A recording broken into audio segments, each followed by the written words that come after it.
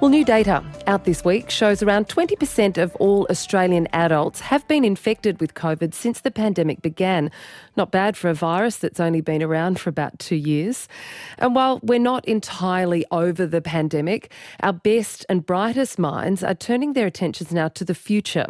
This week, health ministers from the G20 met and created a new monetary fund that will power research into pandemic preparedness.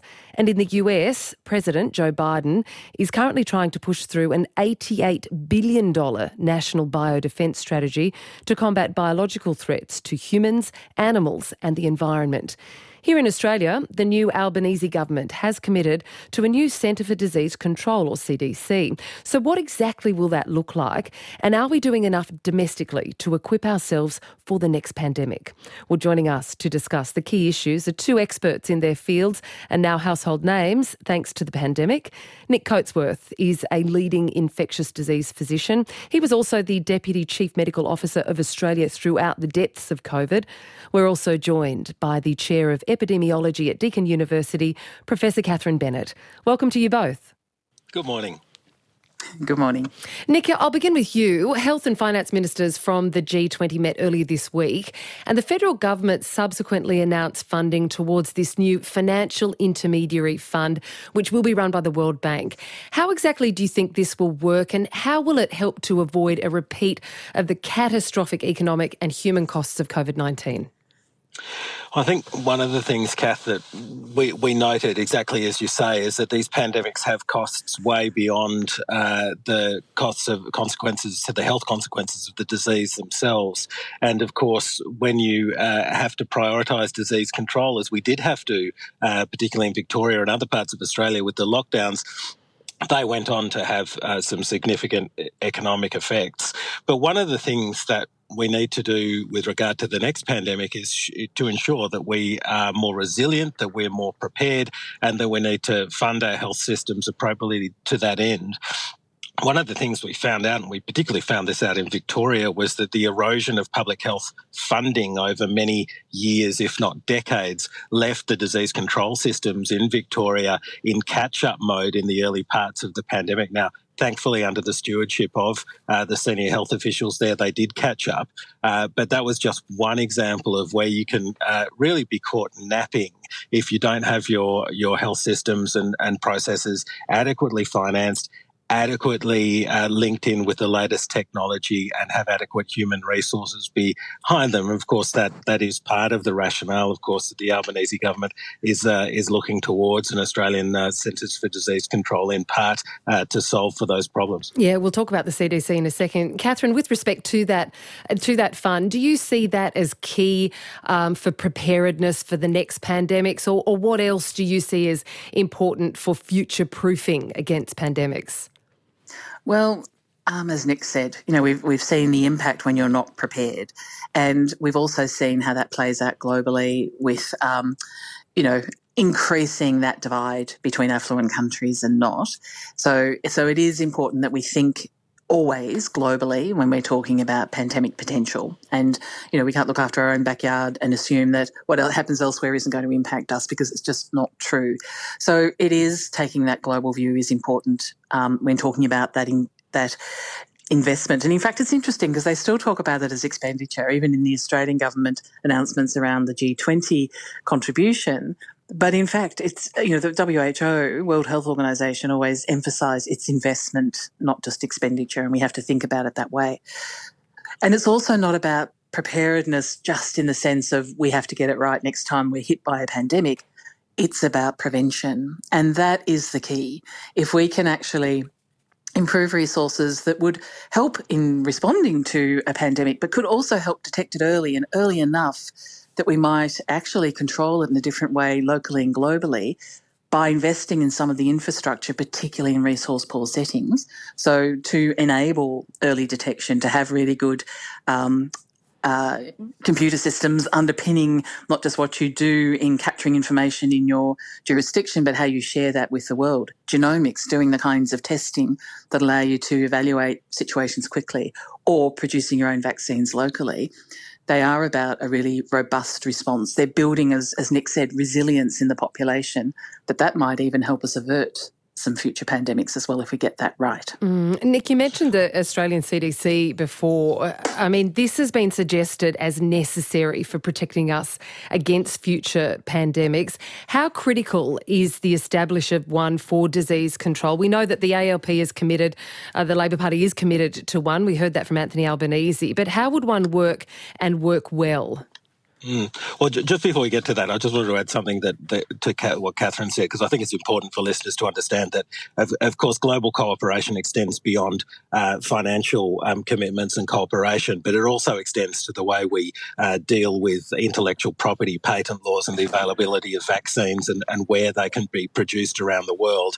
And I think just, what we saw in the pandemic was not exactly edifying in terms of global cooperation, whether it's the initial response for China and its transparency all the way through to Australia closing its own international borders, then us closing international borders to South Africa for Omicron, but most importantly, where the vaccine was able to be produced and the availability of treatments and their cost, which puts it effectively out of reach of many low-income countries. But moving on to the CDC, I think there's a few things that we need to be cautious about. This is an election commitment. I think it's going to happen, but there's a few fallacies that have been put forward that are sort of important to correct. Because if you go down the path of a fallacy as your reasoning for doing something, then you can get a poor result. And one of them is that a CDC is somehow necessary for an effective pandemic response. Now, countries that did well did not necessarily have a CDC. We are one of them. I don't think there's any doubt that comparatively to other nations, we did well, and we did well compared to some nations that do have a CDC, most notably the United States of America.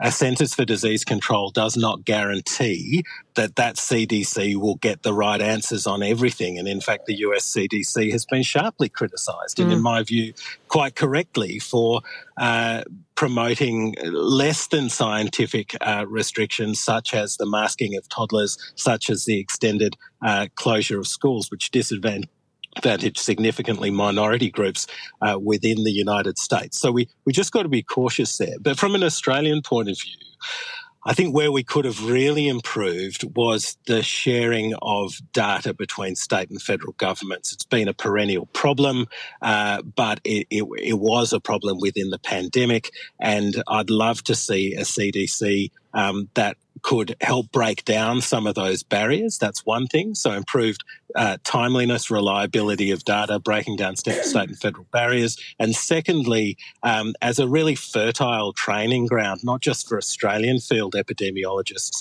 but also as a sort of regional hub. There's some great stuff to potentially come out of a CDC in terms of our soft power diplomacy in the Indo-Pacific. Also bring in the capability and capacity, which is very significant, of clinicians and epidemiologists from the Pacific and Southeast Asian regions. Well, Catherine, we know that the AMA has been calling for a CDC since 2017, and calls actually go back further than that. Do you think our response to COVID might have been different if we had one in place? Would it perhaps have been more effective than some of the issues we saw come out of National Cabinet, which I guess speaks to that point that Nick was just speaking about the sharing of data? Yeah, absolutely. I mean, in public health and epidemiology specifically, we've been talking about this since last century, and often what drives or initiates those conversations over and over is the fact that it took a long time, even for our most significant diseases that we have surveillance on, to be able to be brought together on a national surveillance system, getting those databases speaking to each other. But even the way we collect information was different state to state, which meant, when you're talking about a pandemic, clearly it's something we have to be monitoring Australia-wide, and jurisdictions, doing it differently doesn't help. I think if we had a CDC, some of those things would be ironed out that we did only discover really in the COVID pandemic. But also, as Nick said, it's about bringing together expertise across the country and across the region. It's about not duplicating things at a state level that we can do, by monitoring what's happening around the world, for example, building that intelligence that you need and sharing it amongst states. So doing that in a coordinated way. So we're not duplicating effort. We're bringing together critical mass if a particular state or territory is impacted, the other states and territories are able to contribute to the thinking, to the planning. And if it does become something that's across jurisdictions, there's agreement about what evidence is best. You might apply things differently in different regions because you've got different local challenges, but at least your understanding of the evidence and what we're doing and how we set about evaluating it all in real time is done in a way that's more consistent. And I think the flow-on effect is that that's more reassuring to the public as well. They're not saying, well, it's different for me because I live in this state. You know, they understand how the evidence ties to things. And, you know, when things are evidence-based, they will look a little more similar across jurisdictions, even if they, by necessity, need to change over time or in certain areas. That would be better explained. So it's not about control. It's not about, you know, imposing a federal system on states where the public health responses sit. It's just working together smartly and building that critical mass centrally that can either contribute to local surge capacity or help the whole country as we look at this as an Australia-wide part of the regional challenges and then the global challenges if it's a pandemic. So where does this leave us all now, Nick? What juncture do you see us at? I was reading some quotes by the former director of the US CDC, Dr. Tom Frieden, and he was saying this is the most teachable moment the world has had about the importance of public health in 100 years. And then on the other hand, we're really at risk of heading full steam ahead into the neglect phase of the panic neglect cycle. Where do you see us at being at right now? What do we need to learn from this point in time to prepare us for the next? Well, I think it's a real risk that we just lapse back into where we were before, and where we were before was very much focused on hospitals, on emergency waiting times. I'm really talking about Australia rather than internationally, but we see it now. The extension of hospital funding to the end of the year is because the number one concern for the Australian public is waiting times in emergency departments. We've got to be able to convince people that actually public health and preventive medicine is where the best value is, because if you don't convince people of that, then your budgets very quickly get sucked into your tertiary hospital system, and your public health networks and capacity gets eroded a la Victoria over the past decade. So I think that's the real risk, but it's also the real opportunity. With regard to the CDC in Australia, I think one of the next questions, and it's back to the old federation, where's it going to be, Sydney or Melbourne? And I did want to throw my two bobs worth in. I note that the couple of institutes down in Melbourne, Catherine will have something to say about this, but have very cleverly positioned themselves as merging together for the Australian Institute of Infectious Disease. There will equally be people who think it should be in Sydney. I'll tell you where I think it should be. I think it should be in Darwin. You know, the CDC in the US is in Atlanta. It's not in New York or Washington or LA, and CDCs do well when they're paired against hospitals and research institutes that have a very good history of infectious disease management and research. I can't think of a better place than Darwin. It's close to our Southeast Asian neighbours. It's got a strong history with the National Critical Care and Trauma Response Centre, and the Menzies Health Centre for Research up there is just outstanding with regard to First Nations healthcare. So that's my message out of this interview for Minister Butler, that avoid the Sydney-Melbourne confrontation and stick it up in Darwin, because that's where people who are really interested in epidemiology, infectious disease, tend to gravitate to. Catherine, you got a thought on that? I think that's a really interesting proposal. I was a little worried Nick was going to say Canberra, which would be even worse. But I think the whole point is it's not about being, you know, federal or other. It's about being collective, and so avoiding some of those conflicts. It will largely be virtual as well, but it is about having an identifiable place, bringing people together physically in a place that isn't associated with, you know, historic sentiment around who should be operating this. The whole point is you have to have buy-in from all states and territories to make this work. And I think if we can get that right, if we can get the people working together, we'll have the other part of communication as well, which is how the experts, how the institutes and universities and clinical centres are communicating about the disease as well. And so it's not about censoring or trying to bring everyone into line and saying the same thing. These things are always complex, and we're thinking and learning all the time in a pandemic. But at the same time, we could be in a situation where we have better curation of the information as it's coming in. Everyone's equally informed about the latest data. We're all speaking, within that context. And I think that would help globally in our public health messaging as well, if there is that sense that this is a respected, trusted group. Nick, we've recently seen the emergence of the monkeypox virus spread outside of Africa. The WHO is considering a global emergency designation for that virus. How and where might you foresee the next pandemic emerging?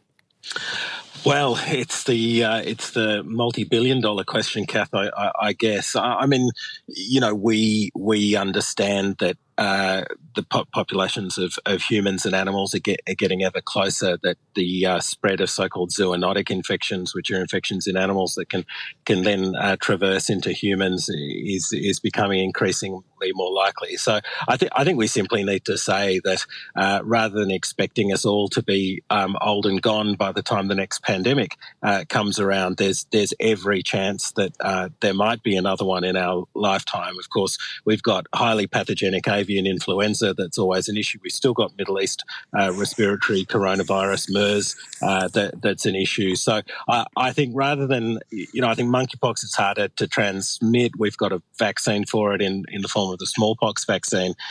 It's always going to be the highly transmissible, potentially deadly respiratory virus that is the one that's got us all concerned.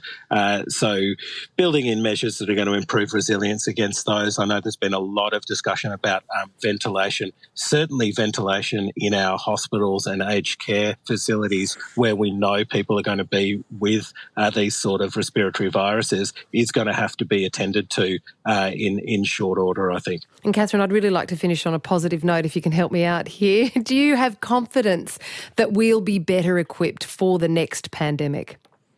We already are, and I think that's something we need to make sure doesn't disappear. If we get beyond this Omicron wave and we go into a period of relative calm, we have to find ways to bring what we've learnt, what we've built with us, rather than just saying, well, that's done, tick. And I think that's important. And as Nick said, there's a lot we can learn about it, how we physically structure our aged care facilities, how we do build in protection from any respiratory infectious disease. It doesn't actually matter what it is, but how we also pay attention to the other pandemics that are out there, including antimicrobial resistance and other things that are increasingly, coming to the fore in terms of what we need to be thinking about in managing communicable disease. The fact that people now are mindful about basic hygiene again, thinking about distancing, assessing risk. We need to build on that in the general population as well, because I think we took infectious disease for granted. We thought we could go to the doctor and get an antibiotic or an antiviral and fix it. That hasn't always been true. But now I think it's right in our faces that actually we are susceptible to communicable disease, and while we manage them day to day better than we have in the past, and we've got good treatments and other things to manage that, we do have a limited pipeline for antibiotics. We know that zoonoses can bring new infectious agents into the community and challenge us.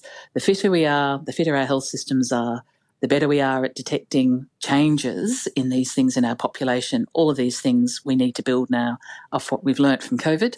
Then we're in a much stronger position going ahead. And I think just the wake-up call in itself has strengthened our position, but all the other things we've built during this response are also a big part of us being stronger in the face of infectious diseases than perhaps where we let ourselves slip back to. Catherine and Nick, great talking to you both. Thank you. Thank you. Thank you. And that was Nick Coatsworth. He's a leading infectious disease physician, and Catherine Bennett, the Chair of Epidemiology at Deakin University. Quite a few of you have been texting in on your thoughts regarding pandemic preparedness. Rob from WEO, Hope I pronounced that correctly, said it's great to hear Nick Coatsworth on the radio again. Expert, sensible and realistic approach to public health. We, of course, heard a lot from Nick during the last 2.5 years in his role as Deputy CMO. Rod's also texted in, and I hope some of the latter part of the discussion might go somewhere to this question. The discussion on Saturday Extra and CDCs, Rod wrote, a lot of talk about prevention, but no discussion at all by the experts on basic protection. There are over 800,000, it looks there, zoonotic organisms in the world that could infect humans. So the world needs to better manage global biodiversity or stop breaking it up, and so lessening human-wild animals interaction. This is in the Labor Party national platform. We did touch on that at the very end, Rod. And also Pete in Taz says, hi, Catherine. It's very hard to have innovative ideas approach in terms of epidemics when the medical system is exhausted. We all know that after a hard day at work. Thanks so much for texting in. Stream any ABC radio station live and on the go. Discover new podcasts, music and audiobooks, all free on the ABC Listen app.